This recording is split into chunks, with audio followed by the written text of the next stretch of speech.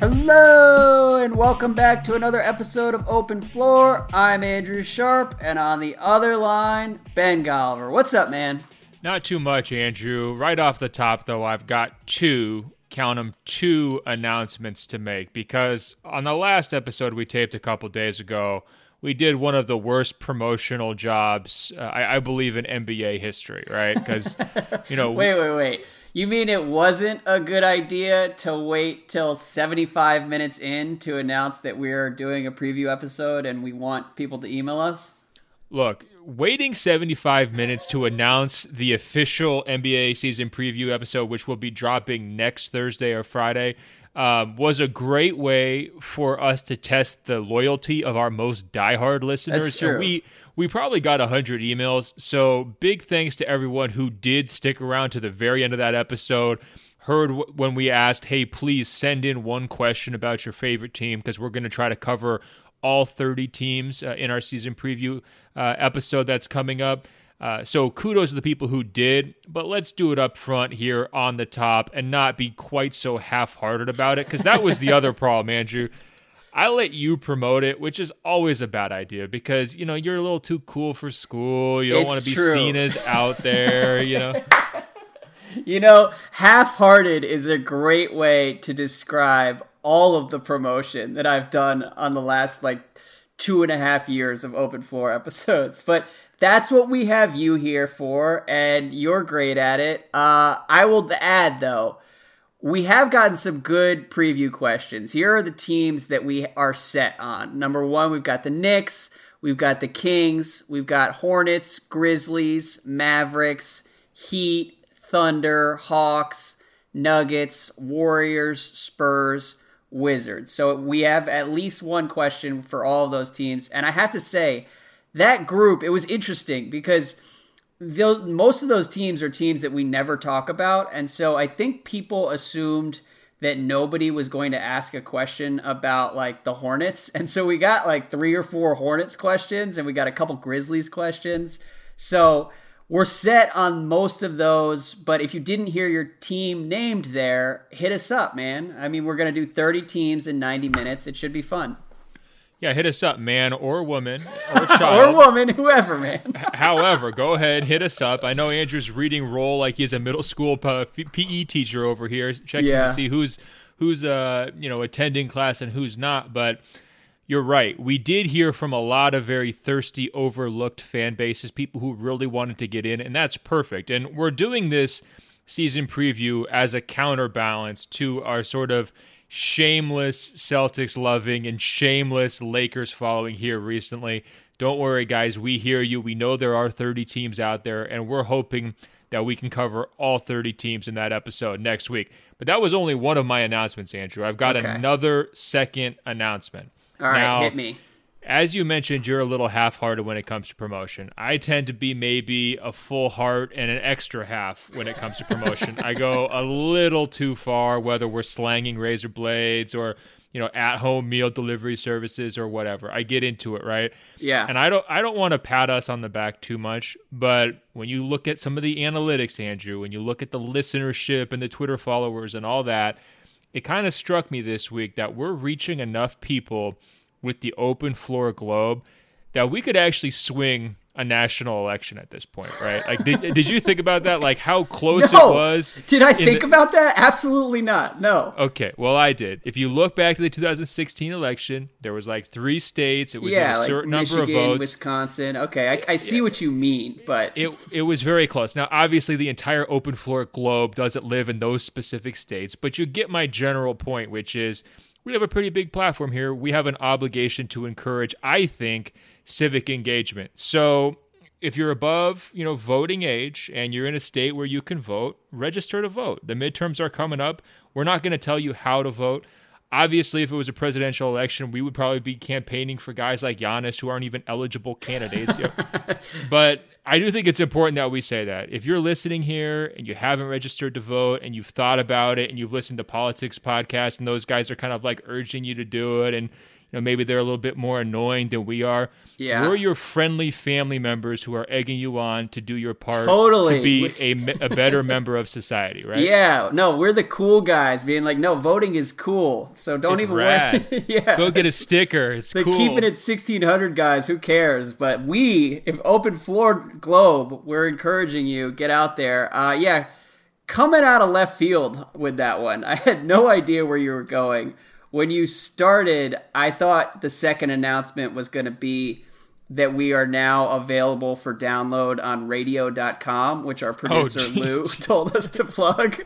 So, yes, if you are into radio.com, you can now find Open Floor on there, and also go Andrew, register to vote and do your civic duty. We're trying to change the world one radio.com download stream at a time. But look, I just take this tagline influencer, right? Like I take that seriously. Let's try to really influence things here, Angela. Let's do it. There we go. Well, listen, Ben. With that, we should get into the regular podcast here after our meandering intro and self-promotion. I cannot believe you said we could have swung a presidential election. It's possible. It's not out of the realm of possibility, okay? Sure, absolutely. Listen, so Ben is leaving to go to Michigan for the rest of the week. We're recording this on Wednesday. Ben, I talked to you like 24 hours ago. Not much news has transpired since the last time we recorded, so I figured to start today, we could just read through some of the 2019 GM survey, which was released by John Schumann and NBA.com today. And because nothing else has happened, I thought we could just go through some of this to start. Look, I'm willing to go through it, but we're going to put in a moratorium on no news happening because you've been complaining about this for like 4 or 5 episodes in a row. And you used to get on me when I mentioned LeBron James Jr. in the middle of the summer on every episode. Yeah. And granted, I probably went back to that about 4 or 5 too many times. There's stuff happening here, Andrew, okay? It might not be big, glittery free agency stuff that you really get excited about in early July so you can have all your conspiracy theories, but we've got some news, and I think this GM survey qualifies. Now, granted, they played a little close to the vest, okay? You won't believe that the GMs think Golden State's going to win the title this year, but I actually think the real fun of the GM survey is digging into the stray votes, like who actually has enough backbone to go against conventional wisdom. And look, to be honest, it's not like the most backbone. It's anonymous. They're not putting their names on it. They're not really, stretching things that far.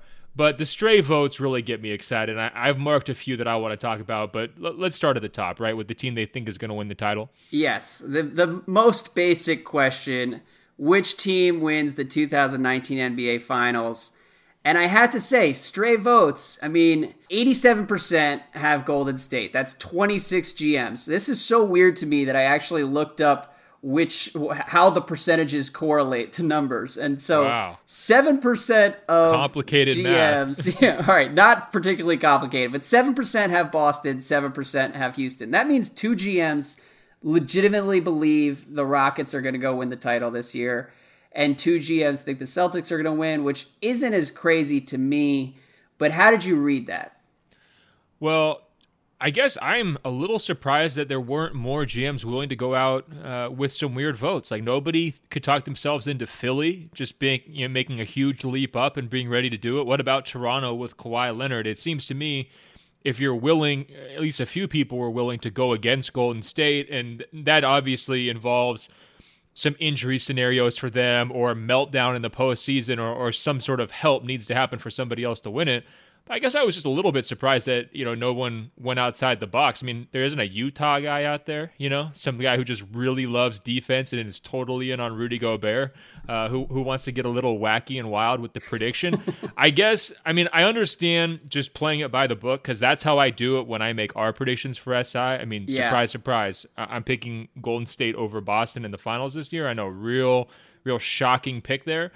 But if I had anonymity, I think I would come up with something a little bit different and weird just for the sake of being different. Ben, can I tell you something?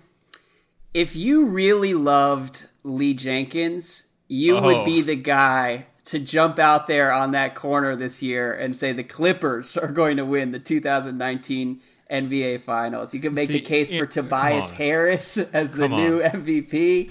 I don't know. Show your love. This is the year it clicks. That's groupie behavior, Andrew. That's like showing up on a stage and like running out onto the stage, interrupting the whole concert so that you can like try to get a hug, and then security has to tackle you to the ground. That's what that move is. I will not be party to that. No, you know what that is? That's Golliver on Instagram behavior, and your Golliver in print is a whole different person. So fair enough. Yeah, I don't know. I don't really. I'm not going to be the guy who picks the Celtics to win this year. Oh, come on. Gun to your head. You're picking the Celtics to win this year. We know it. We all know it. Just say you are. I think it's closer this year than it has been either of the last two seasons. And again, I'm not going to be that guy, but it's not as crazy as it sounds, I guess. Okay, here's one way to look at it. Would you pick this year's Celtics or last year's Rockets, or would you pick this year's Celtics and then we'd have to clone Kyrie, but then or the 2016 Cavaliers, right? So like both teams would get Kyrie. That is a good way to look at it. If I look at it that way, I hate to break it to you. I hate to rain in your green beer. I'm taking both those other two teams. I'm taking the 2016 Cavaliers because of the LeBron factor. I'm taking last year's Rockets because I think that Harden would be the best player on the court, and Chris Paul would have a very good chance of being the second best player on a court in that head-to-head series. They've got that time together, so if they were playing this season, they would have a year of experience together. To me, I would be stunned if Boston could match Houston's regular season resume from last year, and I still think people like you and anti-Rockets nitpickers are selling them short for what they did in the postseason too. They dismantled some really good teams. Especially Utah. Minnesota was a little bit shaky in the first round, but to me, I'm still taking that Houston team. What about you? I don't know. The Celtics stuff is getting serious enough. Like, I'm starting to forget whether it's a bit or whether I really believe. Like, I'm really losing myself. I don't like what's happening. But I will say, the Celtics beat that Rockets team twice in the regular season, if I'm not mistaken, and both games were very close. Hayward wasn't there. Jason Tatum should be better this year. I mean, there's no way I'm picking that Rockets team over the Celtics in a playoff series. Are you kidding me? But, look, I'm not, again, Golden State is pretty much in a class of their own, but the Celtics are going to push them, and we can talk more about it as the season goes along. We don't need to get into that week one. Have you ever seen those medical tests that like they put stuff into your bloodstream that's like colored, or it's like kind of like a contrast, so that when you go through, I guess, whatever, an MRI machine or whatever it would be, like it comes back and it just like radiates in like a really weird way, and they can like use that to like look for defects in whatever part of the body they're looking at. Yeah. I feel like if they did a contrast for you right now, your entire head would just come back screaming neon green, just like in every direction. Screaming for help? They would have to like call, like the oldest doctor on staff and be like, "Sir, we have never seen anything like this. This guy's entire brain has become completely overwhelmed by some sort of unknown disease that we've never seen before. Celtics-itis. This guy is crazy." Yeah. Just say you want to pick the Celtics over the Warriors. Just say it. You're going to get there in a week or two. I'm pushing you along. Just say it. No, I don't. I'm not going to say it. You're not going to trick me into that. But look, it is. I will say, if we do get to June and it's Celtics Warriors, I'll be so much more excited for that series than I was for the last two versions of Cavs Warriors, because I think Boston has enough pieces to where they can at least make it interesting, and it's not going to be like LeBron in a doomed feat of valiance. And I think Boston tactically can do some things, which is an upgrade. Yeah, it'd be a cute 5-game series. It's probably not going more than 5 or 6 either way, but that's better than 4. So, and we'll get to go to Boston. It's a nice little trip in June. Oh, perfect! Can't wait. Speaking of the East, though, do you have a top 4 in the East right now? Yeah, it's pretty conventional though. I think Boston 1. Philly and Toronto 2-3 is very close to me. I don't know how deep you want me to go into that. I think I'd probably put Philly 2, Toronto 3, and then I've got Milwaukee 4. Okay. And then from there, it's, teams like, I don't know, Indiana. I expect them to maybe be a little bit worse than they were last season. Yeah. But to me, it's a 4-team conference. I mean, I harp on this every single year, but I don't really know why we talk about anybody past the top 4 in the East. And frankly, I don't really know why we talk about anyone past like the Boston top 2. And Toronto? Yeah. That's fair. The GMs, for the record, have Boston 1, Toronto 2, Philadelphia 3, Milwaukee 4. I would flip it. I have Boston, Toronto, Milwaukee, Philadelphia 4, Washington 5th. And it's funny because I have been giving interviews like with radio people, and they ask about where I put the Wizards, and for most of like the last month or two, I've been putting them 3rd in the East and feeling kind of like irresponsible about it. But like that is kind of where I see there's a part of me that really thinks that's possible for the Wizards. And then I stepped back like 2 weeks ago and thought about it and was like, number one, the Wizards are probably not going to win like 52 games and finish 3rd in the East.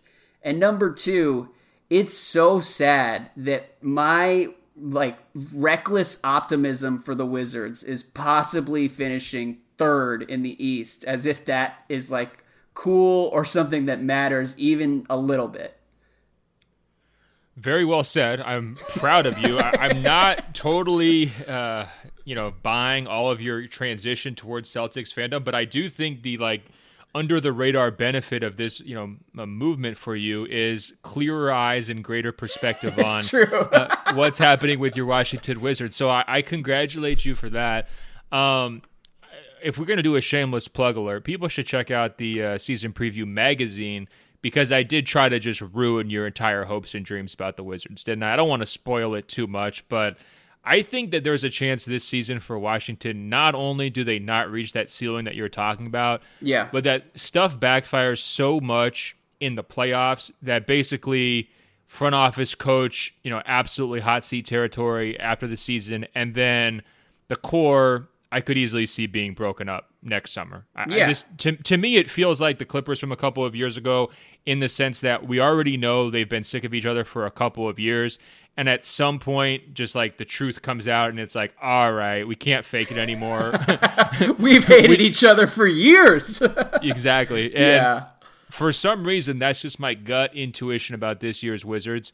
We'll see if it plays out. I do think, look, their ceiling, you're not crazy. You're not a blind Wizards fan to say that their ceiling is 50-plus wins and a top 3 seed. That's where their talent level is. But we've also said that for the last 3 years, and they've never really put it together. Yeah, it was more just sort of an epiphany, like, wow, so this is it, huh? Like, dreaming about the 3 seed. Like, okay.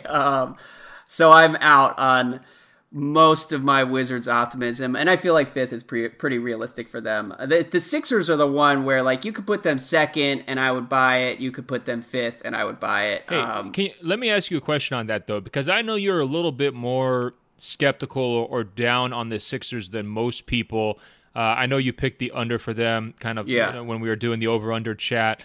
What are the major factors that have you concerned or thinking that this isn't going to just be like an ascension, right? Because there is one narrative out there that says Philly blew away expectations last year, but they really figured things out down the stretch. They're coming back without having to ramp up. They've got all of their main pieces there.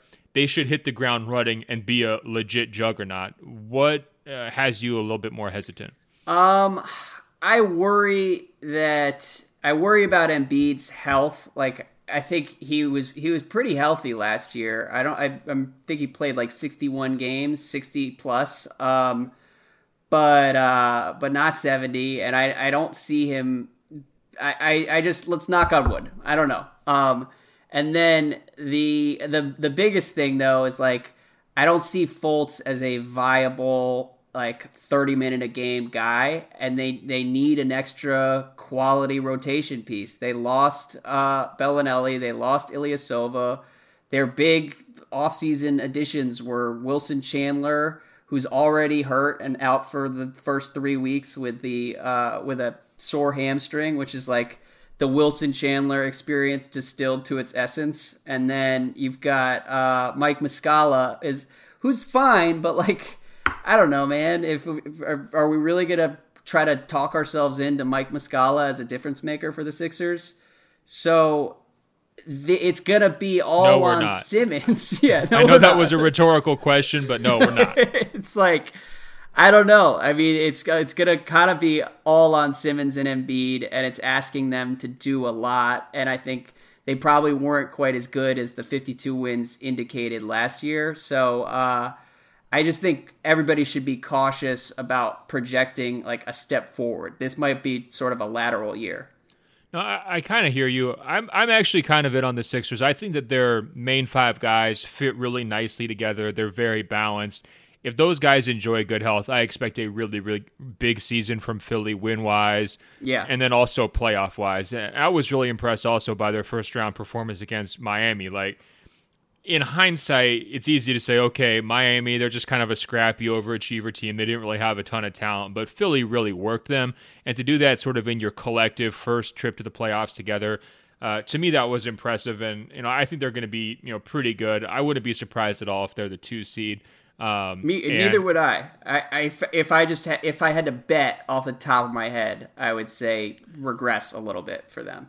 No, I hear you. And I mean, I think that they also have a chance to be right near the very top in terms of just entertainment value, watchability, whatever you want to call it. Those guys are going to be it's consistently great. I was really impressed. They were number 1 in Zach Lowe's League Pass rankings, and that is my experience with the Sixers. Like, if we go back over the past year, Philly is the one team who I will watch no matter who they're playing, no matter what time the game is. Like, if I'm at home, I'll flip it on and see what's happening because they are just fascinating. Like, there are nights where they're, like, gooning out over people and just towering over people, and they look like the solution to small ball. And then there are nights where, like, they have no idea what they're doing. And so you get like a pretty wide spectrum, but it's all pretty interesting. Hey, one stray thought I've got about Markelle Fultz, because it does seem like he might be through the worst of whatever it was he was going through last year. And this actually applies to Kawhi Leonard as well. You know that old like MIT Sloan Conference theory about like don't get stuck in the treadmill of mediocrity. It's better to be really good or really bad than right there in the middle. Did we see some player tanking last year? Like guys like Fultz, maybe his head was just a little bit like overwhelmed as a rookie, and Kawhi, maybe he started to realize like the Spurs weren't kind of going anywhere. Did they either consciously or subconsciously just decide to tank their own reputations as hard as possible, thereby setting up the big comeback, right? Like, did they basically do one-man processes? Because Kawhi gets himself traded, and now he's like, hey, I'm back. I'm Kawhi. I laugh funny. I'm a fun guy. I'm the face of the North, and here I am, ready to be an MVP candidate. And because things were so bad last year, he winds up getting way more credit for hitting a couple mid-range jumpers in a preseason game than he would have had if he had just stayed in San Antonio. And then Fultz, I'm seeing these videos go viral of him just shooting like goofy corner threes with like Ben Simmons trying to block him, and with the tagline, this never would have happened last year. It happened 2 years ago when he was in college. We know this guy can hit a three-pointer. It's not some big revelation. He's a scoring guard who likes to shoot. I mean, come on. Yeah. To me, I think we've discovered the newest analytical forefront, Andrew. It's player tanking. And I'm actually curious, are we going to see media tanking? Is there going to be a point where you decide to pull a Fultz at some point during this season, just run your own podcasting value into the ground just to set up a big comeback, right in time for the playoffs? Are we going to see that? Maybe. I mean, it's a big risk. It's a big risk for Markelle Fultz to just tank his rookie season that way, but maybe it'll pay off. I don't think I'm courageous enough. It's one of your worst theories of all time. I'm just saying, if you're Fultz and Kawhi and you're like, well, this season's going to be okay, not great, is it better to just, run into it, face first into the struggle, make it as bad as possible so that you can open a new leaf? Is it better narratively? I'm just asking the question. I'm not saying that's what happened, but look, if Fultz is like most improved player and Kawhi is the MVP, I'm telling you, their struggles played a big part in that, right? By the way, that in general is one of the best hot take strategies is to put something out there and say, look, man, I'm not actually arguing anything. I'm just asking questions. I'm just trying to start a discussion. It's so obnoxious. I learned this from you. Who else would I learn this kind of a strategy from? Of course. I'm giving you all the credit. You're my mentor. I'm not proud of it, but it is a staple. Here's the thing. My take sensei. I completely agree with you, though. Before we move on, the reaction to Fultz hitting that one jumper, I didn't know that it was only 1-3 that he had hit. And so I saw all these people kind of rhapsodizing about how great he was and how what a night it was for Markelle, which I loved because for him to not shoot a 3 at all in the first preseason game was really not encouraging and would like freak me out if I were a Sixers fan. And then he was 1 for 4 from 3, man. I mean, this is like, I think he took 6 threes a game when he was at Washington, and I don't know. I'm worried about where we're headed with Fultz. But I will say, if he can make it back and become like 100% of the player he was, it'll be one of the craziest stories in the league this year. So we're rooting for him, definitely. See, and it's only one of the craziest stories because he tanked, potentially, allegedly. Yeah, right? He was playing. If he just had a so-so season, if he was Lonzo last year as a rookie, you would not be saying that, right? This is just like shockingly bad from you. All right, let's go rapid fire through some of these. Top 4 in the West. Do you have a top 4 that you're ready to unveil right here and now?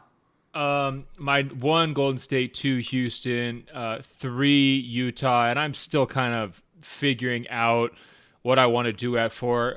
I think my hottest take with the upper limit groups is that Utah may be getting slept on a little bit. Like, I would not be surprised at all if they wound up with one of the top 2 seeds in the Western Conference. That doesn't mean I think they're going to make the Western Conference Finals, but I think they bring everyone important back. They had unbelievable chemistry. They figured out how they want to play on offense. Their offense should be better because their best scorer, should be better in terms of where he's at in the age curve. They like each other. They have a genuine chemistry and togetherness factor. They play hard. They're disciplined. They're very smart, and they should have the best defense in the league. That's a lot to like. And the way one scout put it to me, last month when we were doing the scouting reports is like everything that made San Antonio good, like and consistent and steady for years and years and years. Utah's basically, incorporated all of that. Dennis Lindsey is kind of overseeing that same kind of approach, but now they're doing it better than San Antonio is doing it, right? They're steadier. Their defense is more reliable. I think, offensively, they may not have been as creative as a few Spurs teams. To say the least. In the past, they're still good on offense. Yeah, they're okay on offense. They're not struggling. Let's not get carried away. There are a lot of nights where they are definitely struggling. Well, it's not pretty because they play slow, but they've got multiple quality playmakers. You love Ingles, so let me start there. I do. But and you love their small lineup, so let's not overlook that either. I think that they have a real shot at a top 2 seed. If either Houston or Golden State decides to kind of, fall back into like 4th gear, and I could see either one of those teams doing that this season, it wouldn't shock me if Utah was the beneficiary there. Okay. Well, the GMs went Golden State 1, Houston 2, Oklahoma City with the 3 seed, Jazz 4, and Lakers 5. I'm surprised that more GMs didn't take this opportunity to fire off some pot shots at this Lakers experiment. Granted, it's split pretty evenly between Portland and San Antonio, and Denver didn't get any love here. I think Denver could be 5th or 6th too. I think Denver could be 4th. Yeah, they really could. I think their ceiling could be 3rd. If Utah runs into some health issues like they've had in the past, I think Denver has a chance to be really good this season. I'm curious. Do you think the GMs are actually answering this themselves? No. Come on. What percentage? I think there's a couple guys out there that are like basketball nerds, and they're doing it, and like they look forward to it every year, and they're probably sort of like we are during the top 100 process, where they're like looking back on what they got right and wrong, and like trying to calibrate how they can have the best picks.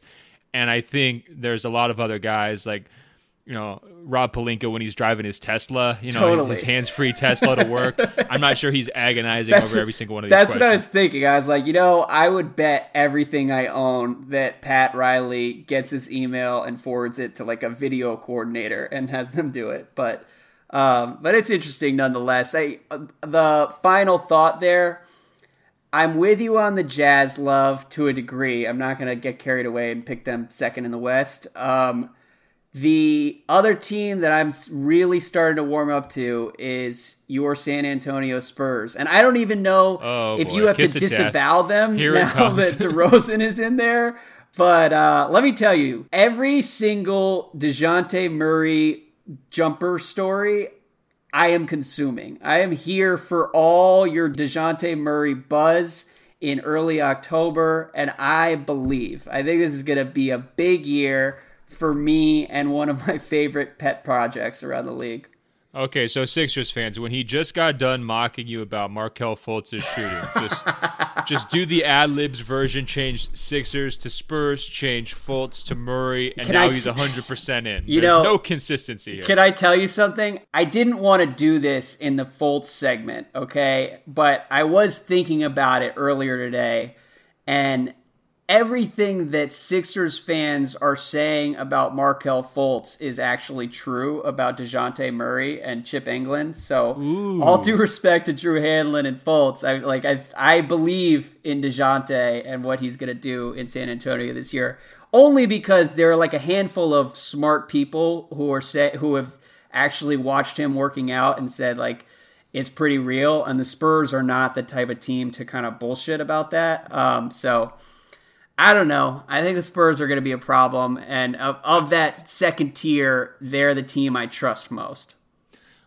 Well, I want to believe with you, too. I'm not sure I'm all the way there, but I am just nervous in the back of my head. I see you sitting on stage, at the next live Rights to Ricky Sanchez podcast next year with them like beaming up a graphic of Murray's 3-point percentage and Fultz's 3-point percentage to try to like explain to you why you're wrong. And I'm just worried for you, but I'm glad that you're ready to double down, triple down, quadruple down.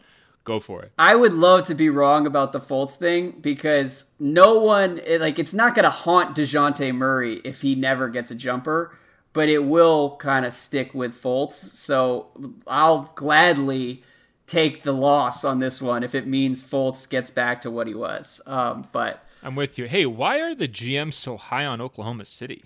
You know what? I don't know. That has been like an issue for the last 4 years with everybody kind of talking themselves into the Thunder despite obvious structural deficiencies. And I guess this is just what we do now. It is what it is. But moving on to the GM MVP. So LeBron has 30%. Durant has 27%.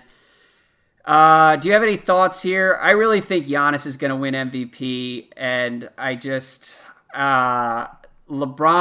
The closer we get here, the more skeptical I am of what the Lakers are actually going to be. Yeah, the GM's order for MVP was actually really interesting to me because they went LeBron 1, KD 2, Davis 3, Harden 4, and then they had others receiving votes, presumably 1 vote apiece for Giannis, Steph, Kyrie, Kawhi, Westbrook. Yeah. I mean, first of all, the love for KD, I like to see it. And I was actually going to ask you, is there any chance that KD or Steph winds up winning MVP if Golden State is like easily the league's best team this season? Does one of those guys have an MVP push in them, or are they just not even going to try? Because it seemed like they almost ranked this as who they thought their top 5 players were as opposed to who they thought would win the MVP. Because I always defend KD, but I do think it's kind of difficult to manufacture his MVP case, right? Like, what's the narrative for him this season that's different from past seasons where he really struggled to even get much attention in that race? I mean, obviously he's going to be incredible on the court, but we know MVP voting tends to kind of go past that. Yeah. And I also thought it was interesting that the Eastern Conference wasn't really that well represented. It seemed like the GMs were just ready to say all the best players play in the West. Yeah, I mean, I actually, as far as the KD thing, I don't think it's as crazy as you do, and it's actually because of something that you said on the MVP podcast we did like a month ago. We've been talking about all this stuff for far too long, but you mentioned like there's a pretty plausible scenario where Golden State wins 68, 69, 70 games, and they are just so much better than everybody else that it would be almost uncomfortable to give the MVP to like Anthony Davis with 51 wins. And I think that's realistic for both Durant and Curry. And I like the idea that DeMarcus Cousins is going to kind of revitalize them and keep them engaged in a way that they weren't last year. So I'm not as quick to write off Durant, and I also think Curry belongs right next to him. I mean, it's a toss-up between those two, and it basically comes down to like who is more outrageous on a nightly basis, which again can go either way. Yeah, and that's what I'm saying. Like for Giannis and Steph to each only get one vote, that could look really funny, by the end of the season, where it's like, oh wow, okay, 1 out of 30. Good job. And the case for Giannis is basically the same as the case for Anthony Davis. I think like both of them are going to be out of this world every night. I don't know if Anthony Davis is going to have quite enough wins to really kind of round out his case, whereas Giannis is going to be in the East. He's coming off some, what did you call it, player tanking? It was like the Bucks were reputation tanking last year, and I think they were coach tanking, all right? They were definitely coach tanking, and there's room for them to kind of leap forward in a way that's going to underscore how incredible Giannis is. And so I like his chances, but it doesn't surprise me that a bunch of interns / like 60-something GMs don't really care about Giannis.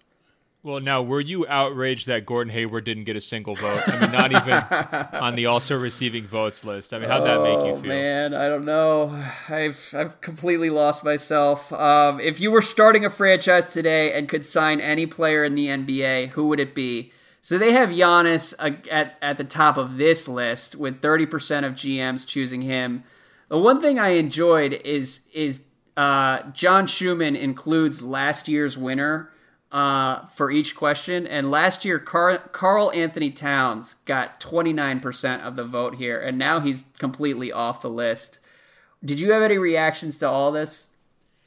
Well, with Giannis being at 1 over Anthony Davis, and then there was another question that was like, who's going to have a breakout season? And the top 2 candidates were Jamal Murray and Brandon Ingram. Yeah. I started to wonder, did the open floor just make this? Yeah. influence these voters? Because I think Anthony Davis at this point, isn't he a clear one for this category? If you're in terms of starting a franchise, like if you could have the next 6 years, 7 years, 8 years, 9 years of Anthony Davis, don't you take that? Well, I mean, I love Giannis more than basically anyone in the world. Yeah. But I still think Anthony Davis is the right answer to that question. I don't know, man. Because I think like if you and I were answering this question and we spent 45 minutes debating it on a podcast, I think you have to then factor in Anthony Davis just signed with Clutch and like wants to go win a title. And if you're just starting a franchise today, the odds that Anthony Davis wants to be there much longer at this point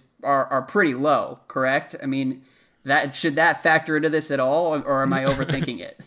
Well, I think you're going a little too far into the hypothetical here. Like you're saying that Anthony Davis trade demands have to come along with Anthony Davis, like starting your mythical franchise. Yeah, I am. That's not how. Okay, well, all right, and fine. By the way, I feel the same way with Steph, where it's like, if I were starting a team to go try and win a title this year, I would take Steph, no brainer. But if I'm starting a franchise, like, I don't know, there's a sketchy injury history there. I don't know how I feel about betting the next 5 years on Steph Curry. And Durant's getting older too. So anyways, that would be the case for Giannis over Anthony Davis. That's all I'm saying. Well, the people who are saying they're going to start a franchise with a 34-year-old LeBron, that is remarkable. It's pretty reckless. That is a real dedication to short-term thinking. It's like those people are just like, look, global warming's getting out of control. We might not be here in 5 years. We got to live right now. Let's live for the moment. And yeah, that's another thing that like the closer we get to this season, I'm kind of doing a double take at the Lakers and some of the guys they signed this summer, which had to have been signed off on by LeBron. I'm like, I don't know if you want to just like hand over the keys to the kingdom for what? Like, what are you going to really get 2 or 3 years from now with LeBron? But I could be wrong. One note on Giannis, by the way, from Matt Moore at HP Basketball. He says, I would like to confirm reports from early this offseason. Giannis Antetokounmpo is indeed jacked at this point. He's added so much muscle. He's basically built like a monster. I just want to say, and Matt is in Milwaukee reporting on that, I am a little worried about how much muscle he added because I feel like there's a point of diminishing returns with like bulking up where it starts to affect like your fluidity, and that would be one kind of very minor concern going into this Bucks season.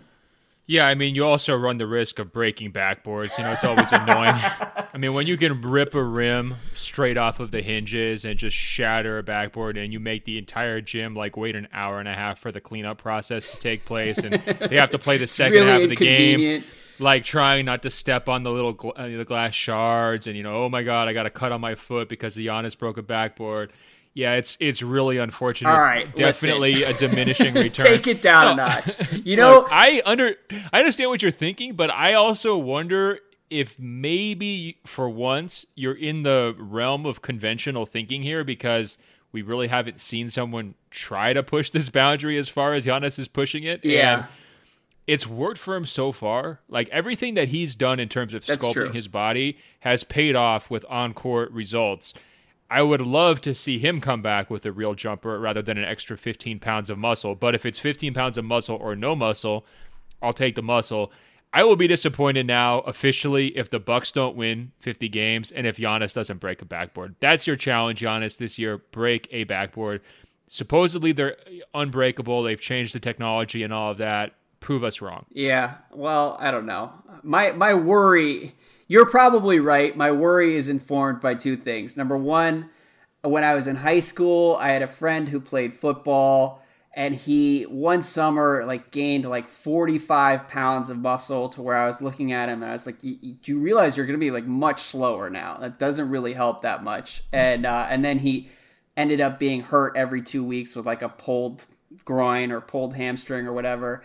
And then the other thing, I grew up in D.C. You probably don't know who this is, but LaRon Landry came into the NFL as a really good safety and then just kind of lost his mind lifting weights. And so anytime I see an athlete get super jacked, there was that picture of Giannis over the summer, LaRon Landry alarm bells go off in my brain, and I'm just like, this is not a good thing. Please calm down. Stop taking all that protein. But Giannis will probably be fine. The last time I checked, Giannis is a 6'11" point forward, all NBA level player. He's not some 5'8" shifty offensive lineman with needles sticking out of both cheeks. There right? you go. There might be a little difference between Giannis and your homie from your high school football team. Okay, this might be a different class of characters. Nothing would be more heartbreaking than Giannis becoming addicted to weightlifting and turning into the NBA's LeBron Landry or David Boston or whatever. He's not going to turn into my high school buddy, but anyways, Giannis is winning MVP this year. Who's the most underrated player acquisition? The GMs had Tyreek Evans with 13%, DeRozan 10%, Trevor Ariza. This is a boring question. I don't really have an answer here. Do you? I like that they gave Dennis Schroeder a little bit of love in Oklahoma City. I'm getting pretty close to ready to pick him as sixth man of the year. Okay. In large part because of, again, kind of team-wide tanking. Whenever Westbrook was off the court, they were basically unwatchable, and that's been going on for 2 straight years now, and arguably longer, but at least it was a little bit more masked during the KD era. I think Schroeder was a below-average starting point guard. I think he's going to be a clearly above-average backup. I think he's going to be in perfect position to kind of make his biggest offensive impact because they're so short on just creators in that second unit. Yeah. And I also think he's going to get a lot of minutes in closing lineups alongside Westbrook, where even though he's not the best shooter, he just gives you a secondary playmaker to do stuff and to be there in big moments. And I think he's got a chance to really make an impact on their like just inconsistencies that they've had in the past, but then also on their win-loss record too. If Oklahoma City does jump, hold on though, if Oklahoma City jumps up to that 4 spot where the GMs think, Schroeder will be a big reason why. Okay. Can I ask you though, I mean, don't you feel a little uncomfortable trusting Dennis Schroeder to do anything positive? Yeah, I mean, he's not my favorite player. I would not invest particularly in his jersey. Like, he's not a Golliver all-star. No, not at all. But look, we're saying you have a pretty narrow role. All you have to do is be better than their atrocious backup point guards for the last 5 years. This is very similar logic to what I've tried to talk to you about with Austin Rivers on the Wizards bench. And, we've run through all the ridiculous backup guards that Washington's had. I mean, I'm sure you remember like the Eric Maynor experience, right? Yeah. Well, guess what? Eric Maynor experience actually started in Oklahoma City. They launched the Eric Maynor experience and suffered through that. They've had all sorts of just really rough point guards. Last year, Felton was in that role. I mean, there was a time where that worked okay for them, but, Schroeder's a lot better than Felton at this point. Oh, yeah. No, I believe in Schroeder, and I mean, it does, even me, though, it feels strange to be optimistic about Schroeder after how awful the last couple seasons were in Atlanta. I mean, like, those Hawks teammates really seem to hate him. And Andrew, there's a theme here. What did I say earlier? Player tanking, right? Did that happen? I mean, was there a little Dennis Schroeder player tanking? Make sure you get out of town so you don't have to be stuck in Atlanta. Look, seems pretty plausible. I'm going to let you continue to beat this drum for the rest of this episode, and then please never bring up player tanking ever again. But do your worst while we're here. No, I mean, I think that was clearly a poor fit in terms of what they were trying to cast him as. Like, hey, you're now the lead guy of this super young and up-and-coming team, and we're not trying to win basketball games. Like, that was never going to work, right? And I don't really blame him all that much for it. I think he was effective at times when he was in a more narrow role in Atlanta, when he was surrounded by better players. Mm-hmm. I think his role this year in Oklahoma City will be more similar to where it was earlier in his career in Atlanta, where he was pushing a guy like Teague for like starters minutes, right? And Teague's a solid starting point guard, nothing spectacular. And I think Schroeder's kind of in that same class where like if you have him as your backup, you like him. Yeah, I agree with what you're saying. I think a skeptic would say that it wasn't necessarily just Atlanta that was trying to cast Schroeder in that lead guard, superstar-ish role. I think Schroeder himself was kind of leaning into that for a while. But I believe that he is actually going to be kind of a difference maker for them, and he's one of the reasons I'm not totally down on the Thunder this year. I just know that I've mentioned that to a couple smart basketball people over the last few months, and like generally I get laughed at, and so I'm happy though that you're on this island with me, and we'll see where it goes. It may actually work. Yeah, I'm just glad he's not on quote-unquote my team. This is the kind of thing where you definitely run the other way and distance yourself from it if it doesn't go according to script, but I think there's a chance that it could. I mean, some of the other names on this list, like Isaiah Thomas, and a few of the others, Avery Bradley, which was a weird one because they didn't even acquire him during the summer. Like, I don't understand at all like the rationale there. I can at least see the rationale for having Schroeder on this list. Another name that I liked a lot actually was Julius Randle, because we talked so much about who the Lakers got rather than who they lost. And after 2 preseason games, I'm already convinced they would love to have Randle on this roster. He would play so many minutes for this group because they've got such a big hole in the middle.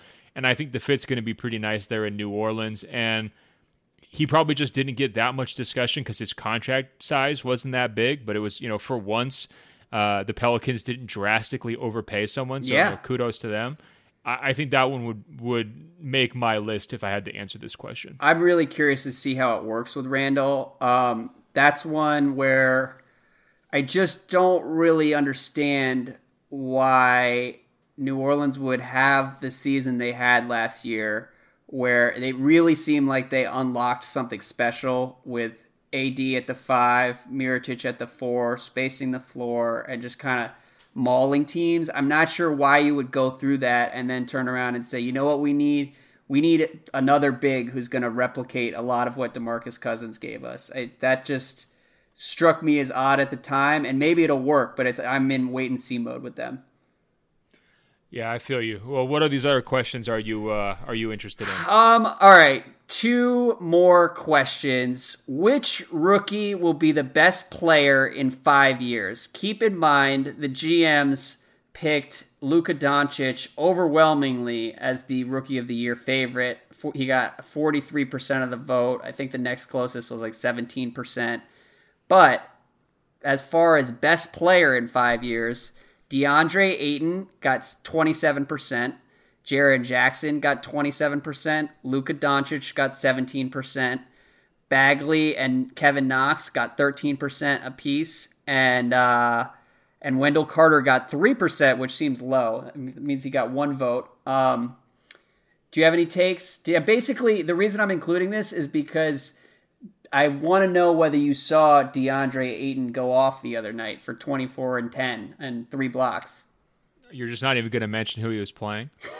He was playing the Kings, but they're an NBA basketball team, which is an upgrade over the Beijing Ducks. Are they? Are they an NBA basketball team? I think your point about Luka being viewed as like the impact maker from the jump, but maybe not the highest ceiling guy is interesting. I really like there's so many believers in Jaren Jackson Jr. Yeah. I mean, I think I would have been really close here between Jaren Jackson and Luka in terms of who I would have said to answer this question. I mean, I gushed about him for weeks at Summer League, and he profiles as just like an unbelievably high ceiling type player, big impact maker on both sides, and so young, incredible body already. Like, to me, he's an excellent answer to this question. I also like that last year's top pick was Josh Jackson. How'd that go? My heart just sank because somehow I missed that the first time, and I just glanced at it and was like, yeah, because I was really getting ready to give you some shit after like 4 months of harassment around Ayton, but I don't know. We'll wait and see. I think Ayton is going to have a much better trajectory than Josh Jackson as a future star of the Suns franchise. We'll say that. No, I'm with you. And there, on one other Ayton-related note, I don't know if you saw the next question, which was, which rookie is the biggest steal given where he was selected in the draft? And most of the people said like Shea or Svi, Wendell Carter, like obvious choices. A couple people said Doncic, which I think is another pretty obvious answer. Somebody voted DeAndre Ayton. They gave DeAndre Ayton a vote for being the biggest steal in the draft at number 1. So either DeAndre Ayton's mom is a GM, somehow Ryan McDonough found a way to like vote for his own guys, or maybe do you think it's Danny Ainge laying the groundwork, trying to coax Ryan McDonough into believing in sort of like this win now vision so that he can somehow like peel away like a Bridges or a Josh Jackson in trade for like a Terry Rozier? Like, come on, Ryan, you got to steal, man. You got the steal of the draft at number 1. How often does that happen? Why do you trade for my backup point guard? Definitely worth overpaying. You're ready to win right now. Somebody out there has a plan to explain this DeAndre Ayton vote, and I want to know who it is. Okay, flip side to that discussion, though. I do think you could make a good case for DeAndre Ayton being the most underrated rookie in this draft class. Do you agree with any of that? It's possible. Just because he has been nitpicked and ripped apart pretty thoroughly by the online intelligentsia, the nerderati or whatever you want to call them. That's how I feel, and I have to fight back the temptation because you've made Ayton my guy. He was never really my guy. I went to profile him, and we had a He's fun your favorite couple player. of days. I'm not like a diehard Ayton believer, but it did amuse me to see how many draft experts like came out peacocking the week of the draft. Like, DeAndre Ayton is 8th on my board. Like, he's fine, but I mean, I don't know how you play him. Like, there's like there was a lot of that shit where it's like, okay, calm down. Like, it's fine to like Doncic more, but you don't have to act like Ayton isn't also an elite prospect. And I do think he's going to put up really good numbers in Phoenix this year. The question with him is going to be how much does he contribute to like actual contending, but he'll be good this season. Yeah, I'm not sure that's a question this year. They're not contending. Well, no. So. What I mean is like 4 or 5 years from now, we'll probably be having some good debates about what DeAndre Ayton actually does for a contender. But he'll look awesome for the next couple months on like a 35-win Suns team. So to boil it down, he's on the Devin Booker track rather than the Josh Jackson track, right? Exactly. That's perfect. Who is the best head coach in the NBA? I included this one simply because finally Brad Stevens is getting some love. At long last, 47% of GMs, which is actually higher than most winners of all these questions. 47% of the GMs in the NBA think he's the best coach in basketball. Yeah, I mean, he's Quinn Snyder with the propaganda apparatus, right? I mean, that's become popular to say, but I mean, I don't know. Quinn Snyder's fine. I wouldn't. But speaking on behalf of the propaganda apparatus, you have a counterpoint. I think Brad Stevens has done more with less. And actually, there are a lot of people who would say Brad Stevens has done fairly well with a team that is full of top 10 picks and has been really well positioned to go like make playoff runs every year. And I think that's certainly one way to look at it, but let's not kid ourselves about what's like. Is Marcus Smart really like a top 10 pick in terms of production? I'm not sure, but Stevens kind of gets the most out of him anyways. Yeah, look, all jokes aside, he would have won Coach of the Year last year if Kyrie didn't get hurt.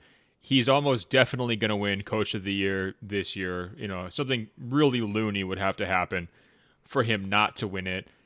In terms of his toolbox, whether it's play design, lineup management, getting the most out of his guys, like you mentioned, establishing a culture. I mean, basically everything you want a coach to do, communicating clearly, standing up for his players in public. I mean, he just checks every single box. So if there are people who are serious about nitpicking Stevens still, they're nuts. Yeah. He deserves the credit. I don't know if I would have him over Pop or Kerr, but he is in this conversation. And I was surprised how many people did put him over both those guys this season. I mean, that's an awful lot of respect from sort of people who are in the general vicinity of being his peers, you know? Yeah, and I think it probably is a byproduct of that playoff run and him actually winning something, because I think that was sort of the biggest knock for a while, is like Brad Stevens hasn't actually had that much success, but last season's playoff run was pretty impressive. With that, it's time to move on. We could do a couple minutes on Durant. We could touch on the Kings real quick. But thank you to John Schumann, who puts together this GM survey every year, and it's always fun it's great preseason reading. So go read the full list at NBA.com. Honest to God, there are like 50 questions. It's all pretty interesting. But moving on, I wanted to touch on the little buzz that's beginning to percolate on the internet. Our friend, Chris Haynes, said yesterday, I think he was on Undisputed, he said, the New York Knicks have a very good shot at luring KD away from the Bay Area. The allure that the Lakers had for LeBron, the building, the culture, that's the same way KD feels about the Knicks. Have you been hearing some of this too? Well, first of all, I want to give Chris Haynes credit for two things. First, new job at Yahoo Sports, so congratulations to Chris, making a big move himself. Second, another big move. He followed me on Instagram last night because I saw him at the Lakers game. So congrats, Chris Haynes, for joining the movement. But oh, Jesus Christ. I hear a lot of people who it's true. Check my follower list.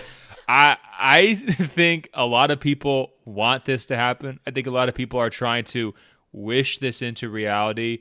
I hope KD doesn't get bullied into it. We know that he is a very, someone you can get into his ear. You can kind of coach him and steer him different places. I mean, I'm still not convinced that the Golden State move was like fully his decision. I think maybe by the end of it, he was swayed by, you know, their pitch to him and the allure of being able to finally get a title. Whoa, but really? Just the way he presented himself all the way in the run-up through that postseason, what he told Khalid Jenkins when they were in Oklahoma City about how it was, you know, building this like skyline and turning Oklahoma City. I mean, he really did a quick 180 there, and I think that gets glossed over a little bit in the retelling. So with KD, I guess point blank, I would say everything's always on the table. He's clearly wanted it that way by taking these very short-term contracts, going year by year and kind of reassessing. But I would still say the odds are way better than even that he stays in Golden State next year. Okay. That's pretty interesting, because that isn't what I've heard. As far as going to Golden State initially, what I will be curious about for many years until we find out one way or another, I have some sketchy conversation where I find out, like, I would love to know what role Nike played, because, man, it was convenient for them to just slide Durant in next to Steph and have him kind of overshadow Steph for the last couple of years. And it worked. And we joked about that at the time. Remember, we were like, oh, they're going to stomp on Under Armour's buzz. And I think some of us, we kind of laughed and like, well, it's still just Under Armour, like whatever. But I mean, do you hear nearly as much about Under Armour today as you did 2 years ago? Not at all. And it wasn't just Under Armour at the time. I mean, Under Armour really had a lot of positive momentum after that big Steph season, like the 73 win year. And yeah, a lot of that has been zapped. Okay, well, stop beating around the bush. What have you heard about KD leaving Golden State? Well, all summer long, you'd hear people kind of reference Durant to the Knicks as a real possibility, and I had a conversation last week where it was like, it was somebody I trust was talking about Durant to the Knicks as if it was sort of a foregone conclusion, and I pushed back a little bit to be like, look, anything can happen, and it really does sound like a little bit of a LeBron Lakers situation where like there have been conversations already. And who knows what it'll turn into, but it's like this is in a different category than Kyrie Irving and Jimmy Butler conspiracy theories, you know? Like this is, the wheels are in motion to some degree, or to an unknown degree. Okay, so make the case. What do the Knicks offer KD he would want? That's part of what I was pushing back against. I was like, man, you know, this would not be the greatest decision for Durant, but they knows? would give him They would give him a clean slate on the reputation, right? Because he wouldn't be the front runner. They would give him an opportunity to be the best player in the Eastern Conference, to lead his own team again, without any other conversation about is it Steph's team, is it KD's team. It would give him a huge market. It would give him, greater. I would argue probably greater off-court opportunities than even the Bay, just because he would be the sort of the singular face of it. It would be a huge deal, and that's, I'm sure, part of it. And I think Durant has always liked and respected Porzingis, and that we'll have to have a separate conversation about Porzingis at some point, because I think there are more question marks there than we have acknowledged collectively as like a basketball community.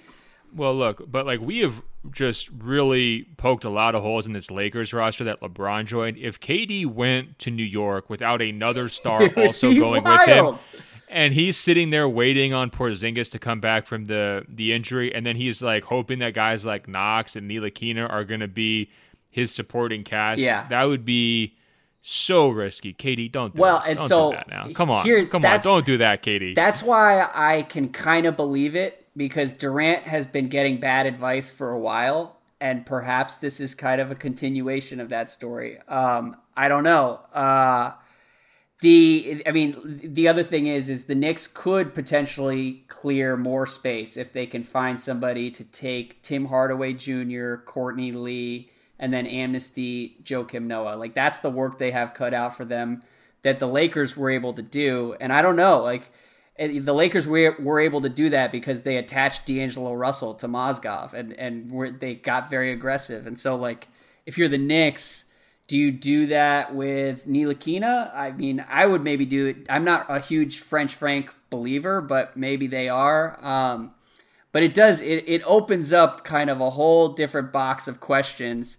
And I'm more than anything, I mention this because I think a lot of people have been hearing about KD to the Knicks, and I'm really curious to see kind of how mainstream this gets, like, during the season.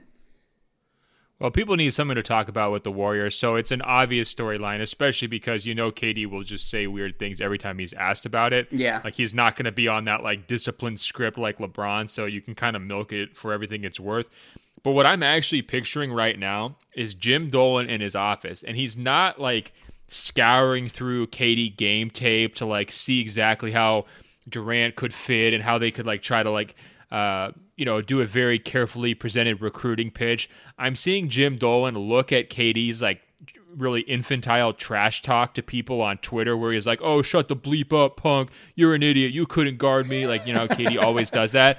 And I'm seeing Jim Dolan just, like, eyes lighting up, huge real smile, being real. like, he's like, "We got to get this guy. He is what the Knicks are about. We've got to sign him immediately. This is our guy." That's true. Look, it's certainly possible that Dolan is not an impediment, but is the ultimate selling point for Durant, the pettiest of the petty. Yeah. If you want to have alignment between ownership and franchise player, here's the two guys, right? The two most thin-skinned people on the planet. No, for real though, I do love Kevin Durant, and I think at this point it may be better. You're probably right. It may be better for him to just stay in Golden State, and it is 50-50 at best that he leaves. But it's going to be something that's there all year long. So Kevin, I think we should just say this very, very clearly, dramatically, drum roll, please.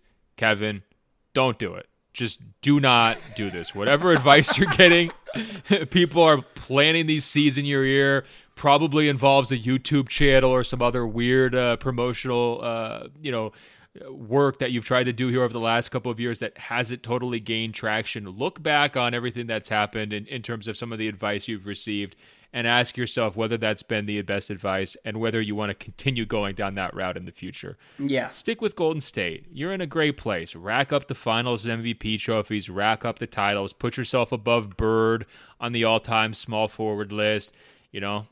Get a few nice, big-time jumpers over LeBron in a first-round series, and just realize how good you've got it. Brand new building there in the Bay Area. Don't throw that all away to try to, be the savior of this sad sack Knicks franchise. Okay, life coach Golliver. Can I talk to, like, basketball fan Golliver?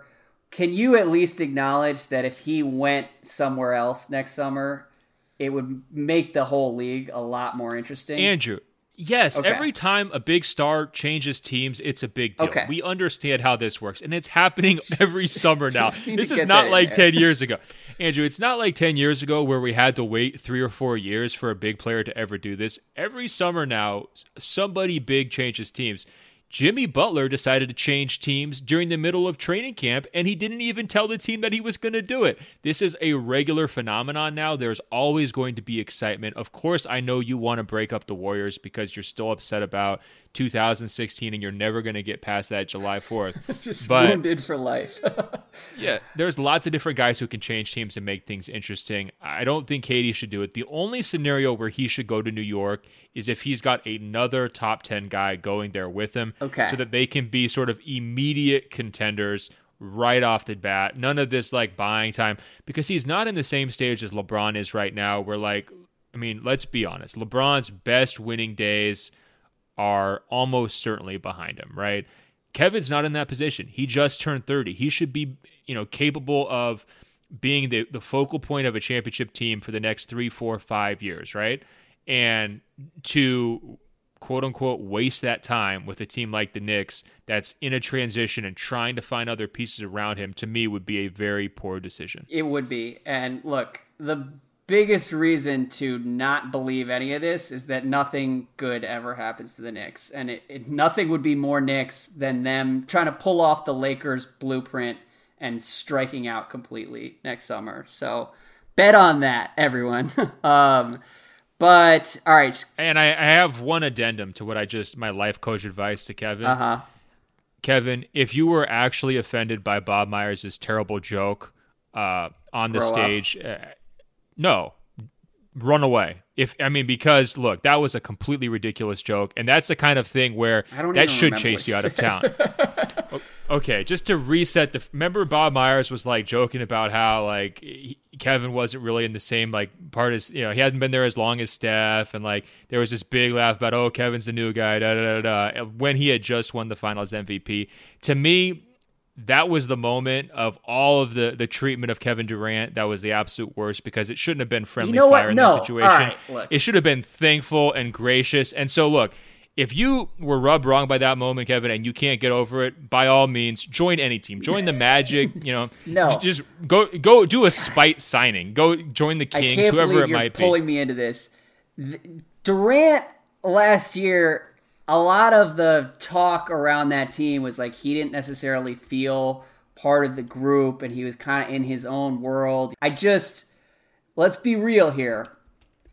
That's how you become part of the group. Like, friends bust each other's balls and give each other crap, and it's just like how it works. And to be able to take a joke is how you kind of like endear yourself to everybody. And for show him respect to the guy who did it. Super weird. Like, come on, KD. I mean, because especially like if I were Bob Myers and I just spent the last 4 months watching like the greatest basketball team ever assembled potentially come undone because Durant was kind of in a weird zone for a couple months there, like I would definitely needle him a little bit and be like, yeah, I'd forget what he said, but I would. Oh, here's what he said. Bob Fitzgerald came in and said, last year you told Steph he could have whatever contract he wanted, and you just said that about KD as well. And Bob Myers says, well, that was different. Steph's been here since the way before days. He's earned it. Basically saying that KD hadn't earned, implying that he hadn't earned what he, any sort of negotiating leverage. KD can have whatever contract he wants. It shouldn't be a joke. He should be there, frankly, on his hands and knees, bowing to Kevin Durant after that finals performance. And I'm just saying, if he really did take offense to that, if it's not just something he was able to kind of get over, then he should leave, and he should go anywhere, and it should be as crazy as he wants. All right. Well, there you go. There's your life coaching for the podcast. Let's do a quick podium and then bounce. So first from Sean, he says, I was glad to hear Ben call out Andrew and his pronunciation of sycophant. My dad always pronounces that sycophant, and it drives me nuts. I've corrected him at least a dozen times. That said, sycophant isn't a word you hear spoken out loud every day, but subsequent is, and it's definitely pronounced with an sound. Until today, I have never heard a human pronounce that word the way Ben did. I think you said, I was trying to remember earlier, was it subsequent? Yeah. So look, a lot of people finally came to your defense and said you got one right. I was in the moment. I didn't realize I had said anything incorrectly.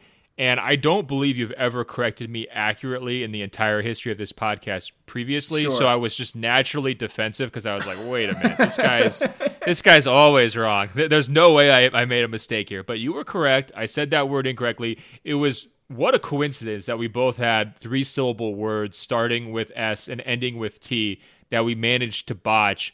Because you went first, I think you might have planted the incorrect pronunciation seed in my brain for later. It's possible. Yeah, well, again, it's traumatic territory for me. I've told the story before, but when I was like in 9th grade, I had to get up in front of a class of 50 people, and I was reading, and I read the word placebo as placebo, and was laughed at by the entire class, and it was just, it was a really dark memory, and I've been reliving that over and over again as we record this podcast every week. Twice weekly, and I am sorry, because I get so much delight out of it when you do it, but the shoe was on the other foot this time around, and I understand how hard that is. Listen, we heard from a lot of people. Look, I got phone calls about that, Andrew. Not even text messages, not even DMs, not even emails to openfloormail@gmail.com. I got phone calls about sycophant. Yes. And look, it was the opposite of our preview show promotion. I had sycophant in like the first minute of the podcast. So anyone who listened to Open Floor by mistake, like tuned in and was like, oh my God, are you kidding me? But so it goes. I appreciate Sean for calling out the fact that subsequent is worse and less defensible than mispronouncing sycophant. No, I might even take a half loss on this one. Okay. But can you do me a favor, though? We got a great email from Josh, and instead of clowning you, and maybe he felt sad because he knew you were going to get a lot of people making fun of your mispronunciation, Josh came through with a very kind letter directed towards you. And, you have a tendency to skip over the ones that are actually complimentary of you. You have this very weird masochistic tendency of reading all the trash talk emails about you. So I know it's a little weird to read an email where the guy's praising you, but can you please read Josh's email? Okay. I also want to add, Marcus is a teacher who listens to Open Floor, and he said, I made sure all my 10th graders could pronounce both subsequent and sycophant today. So shout out to Marcus. Open Floor in the classroom. Everybody get out and vote. We're just trying to change the world. Everybody get out and vote. Yeah, make sure your 10th graders who are definitely not eligible to vote, make sure they all vote, Marcus. Yeah. Let's do that, all right? All right, so Josh says, it wasn't particularly complimentary of me, but just talking more about the Triangle area, Chapel Hill, Durham, and Raleigh. I really enjoyed this. Andrew, he says... Come on now. He started the email off by saying, big thanks to Andrew for his views on the Triangle. Okay. Growing up, stop being so fake humble out here. It's crazy. Josh continues and says, growing up around here, I have always felt that we are underrepresented when it comes to basketball appreciation. Whether it's UNC, Duke, NC State, the Lakers or Celtics, or even high school basketball with the famed Winter Classic, which is now called the John Wall Invitational. I can guarantee you that almost every person in this area knows and cares about basketball in some variation. To help explain to Ben how far that relationship really goes, I can remember in primary, middle school, and high school, I was watching college basketball in class every single year. It's a rite of passage. The ACC tournament and NCAA tournament would both be broadcast into every teaching institution in the area. Side note, a rite of passage for me was skipping school on the first and second day of every NCAA tournament, like after I turned 13. And it's so much cooler that they got to watch it in their classrooms. That's amazing. And he continues. Did you tell your teachers you were getting a vasectomy every single year? No. Because that's like the new thing now. I mean, all these podcast advertisements, like, hey, if you want to watch the first day of the tournament, go get a vasectomy. I do not know what podcast you're listening to, but I look forward to one day reading vasectomy ads on here. It's coming. Just wait for it. Josh says, now I'm a college graduate working in Raleigh, and I can say it's the same after graduation. Last March, all the TVs in my office were turned on so that everyone could watch Duke and North Carolina battle it out. This is a part of our culture. It's part of living in Raleigh, Durham, or Chapel Hill. I can remember in 8th grade, my school bus would take me to my brother's high school, and we would go walk a quarter mile to nearby Word of God Academy to see a young John Wall destroy whoever he was playing that day. I can remember seeing the absurdly long lines at the Crabtree Mall just to get a picture with Tyler Hansbrough. Oh, nice. Thank you, Andrew, for really doing justice to the absolute love people here have for basketball. The only thing missing is the NBA. We have elite high school teams, elite college teams, and now we need the NBA franchise we deserve. So... great email. It really was. The only other thing missing besides the NBA for Raleigh was obviously you documenting any of this on Instagram stories. But this is what I'm talking about. I love the passion that came through with that email, these great personalized stories. That was beautiful. Yeah, in general, I love being down there because, again, like when you walk into the Dean Dome, you can absolutely feel how much they love basketball. And I plan on trying to get to Cameron Indoor for an actual game this year also. So It's very cool. Going to be in the tent out front waiting on tickets for like 3 weeks or. I was so disgusted when I saw like the Krzyzewskiville sign and like the whole area there. Duke's campus is really nice also, which is pretty upsetting. But yeah, that team's going to be pretty awesome. All three of those guys are really interesting as draft prospects. Yeah, well, keep these triangle emails coming. Andrew, I think that's a good place to wrap it. We thank everyone for the amazing questions. We really did get completely overwhelmed by questions this week, so keep sending them in. openfloormail@gmail.com, openfloormail@gmail.com. One final plug for questions that are team-specific questions that we can read on next week's NBA season preview podcast. Also, check us out on Apple Podcasts. Find our page, 2 words, Open Floor. When you search, scroll down, it says rate and review, tap 5 stars. It's just that easy. We're also on the world famous radio.com. I was going to say, don't forget to check us out on radio.com and don't forget to register to vote. I will be in Michigan the next couple of days, as you mentioned, attending to some family duties and also checking out the Big House, an annual trip. It's great. Andrew, until next week, I will talk to you. All right, man. Take it easy. Another great edition of Open Floor is in the books. Did you know Locked On has a daily podcast for all 30 NBA teams? If you're a Lakers fan, search Locked On Lakers. A Celtics fan, search Locked On Celtics. Warriors fans, search Locked On Warriors. Yes, all 30 NBA teams have a daily bite-sized podcast on the Locked On Podcast Network. Search on Apple Podcasts or Google Podcasts for Locked On, your favorite team. Or tell your smart speaker to play podcast Locked On Your Favorite Team. It's the Locked On Podcast Network, your team every day.